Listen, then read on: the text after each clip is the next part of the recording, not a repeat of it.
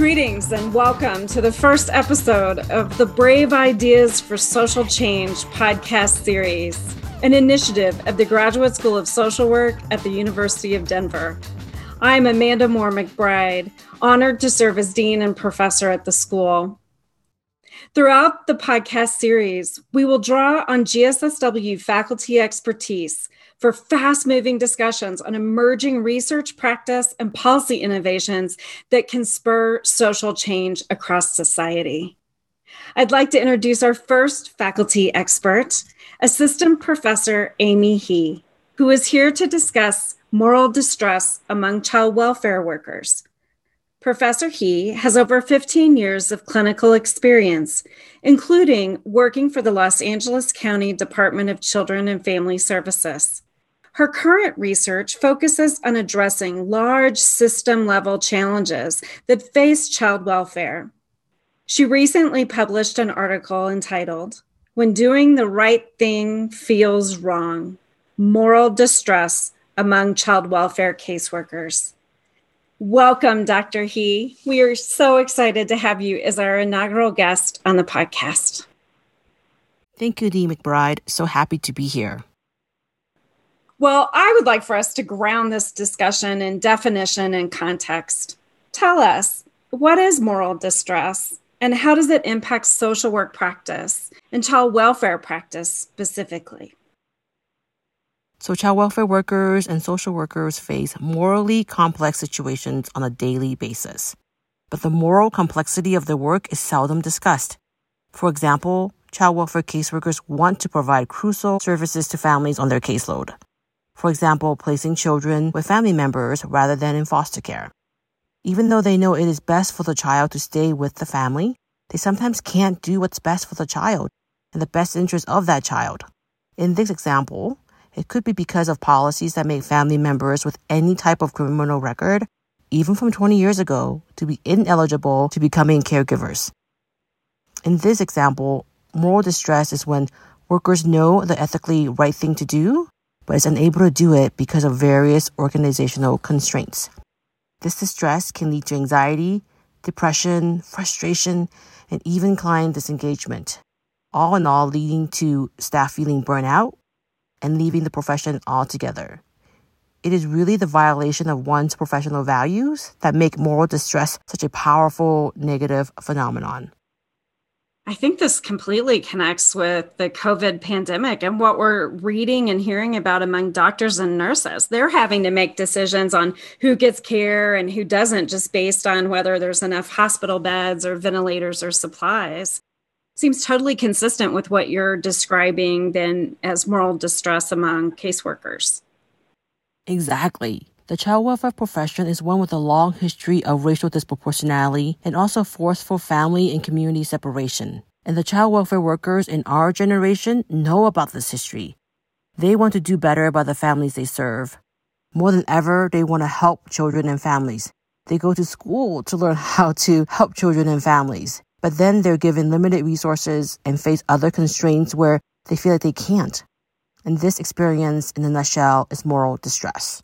And so in our study of 2,000 child welfare workers, we found that 41% of them talked about how they had to do things in their job that was against their better judgment. And more than half said that the organizational rules and regulations that they had to adhere to interfere with how well they can do their job. Wow, that's staggering. What I love about your research is that it's grounded in practice. So as you think about moral distress, you think about this prevalence, what are some ways that child welfare workers can actually deal with this?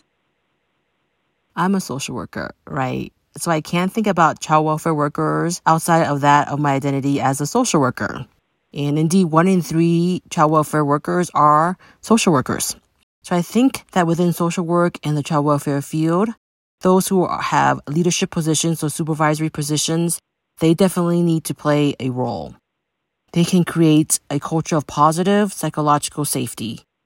This is where staff feel safe to take risks, ask questions, and have the space to acknowledge and talk about the moral complexity in their work. For example, our study found that having low psychological safety in the workplace was associated with greater experiences of moral distress. So when staff feel moral distress, they need to really feel that their views of ethical challenges and complexities, they need to be heard. So creating spaces where they can talk about more complexity in the job is also very important. The consequence of experiencing moral distress is real and has a real impact on staff's psychological well-being. So it is super important to generate awareness and knowledge of moral distress. I think we can do it through training, through ongoing professional development, and through fostering something called moral efficacy and moral courage. Let's take this further. Let's dig in on moral efficacy and moral courage. So from your article, I gathered that moral efficacy is the belief that a caseworker may have that they can actually deal with the situation. But then moral courage is actually the willingness to do the right thing, even if it's a cost to themselves personally or professionally. Can you bring us up a couple of levels outside of the day-to-day of a child welfare worker and think about the social work profession overall? What can we be doing to foster moral efficacy and build moral courage among social workers? That's a really great question. I think that as someone new to an agency, you need to make sure that when you're feeling this way and when you want to ask questions about morally complex situations, make sure to include data and your field experience in talking about this. Present options for changing or addressing that morally complex problem. It could be with your supervisor or seeking mentorship from people who've been there longer. From your supervisors and from your colleagues, get input on what you can do around these morally complex situations. And I can't help but think about also for people with historically marginalized identities, for staff who need the income, and for those who have more to risk. It is hard to exercise moral courage and speak up when you feel like your job is on the line. Therefore, I think those with more privileged identities can be allies in addressing issues of moral complexity and moral distress in the child welfare workplace. And honestly, if you feel like your job is on the line, make sure you protect yourself. Talk to people in HR, go through the proper channels, and to make sure that you are protected if you speak up. And going back to your question about moral efficacy and how that can counter experiences of moral distress, that is a topic that I think is growing, especially within social work. I see it being akin to our role as social workers in speaking out against social injustice. And I think the similar skills that embolden us to speak up against social injustices are the same skills that help us to talk about moral efficacy. So being informed, connecting with other change makers and advocates, and maybe petitioning our government bodies about these constraints that does not allow us to do the job we need to do and do well by our families. Dr. He, I so appreciate how your response to that question highlighted it's individuals that change organizations and individuals that change systems. Let's shift to thinking about then how individuals come together to actually change organizations and systems. What insights do you have there? As we discussed, the child welfare system has been a space where institutional racism and oppression has happened and has disproportionately impacted families of color with a disproportionate number of families of color in child welfare. So currently there are two movements that folks are doing and talking about. One is joining what we call reimagining child welfare. How do we do child welfare in 2020, 2021, this very moment? You can also join the national movements such as UPEND, so upend.org. This movement calls for the complete dismantling of the child welfare system because this group feels that it is too broken and that creating a new system is needed to really advocate for family needs. Using and bringing together people with lived experiences, researchers, service providers, because it takes all of us to do this work. As social workers, we need to place ourselves in positions where we have a voice, where we are champions for change.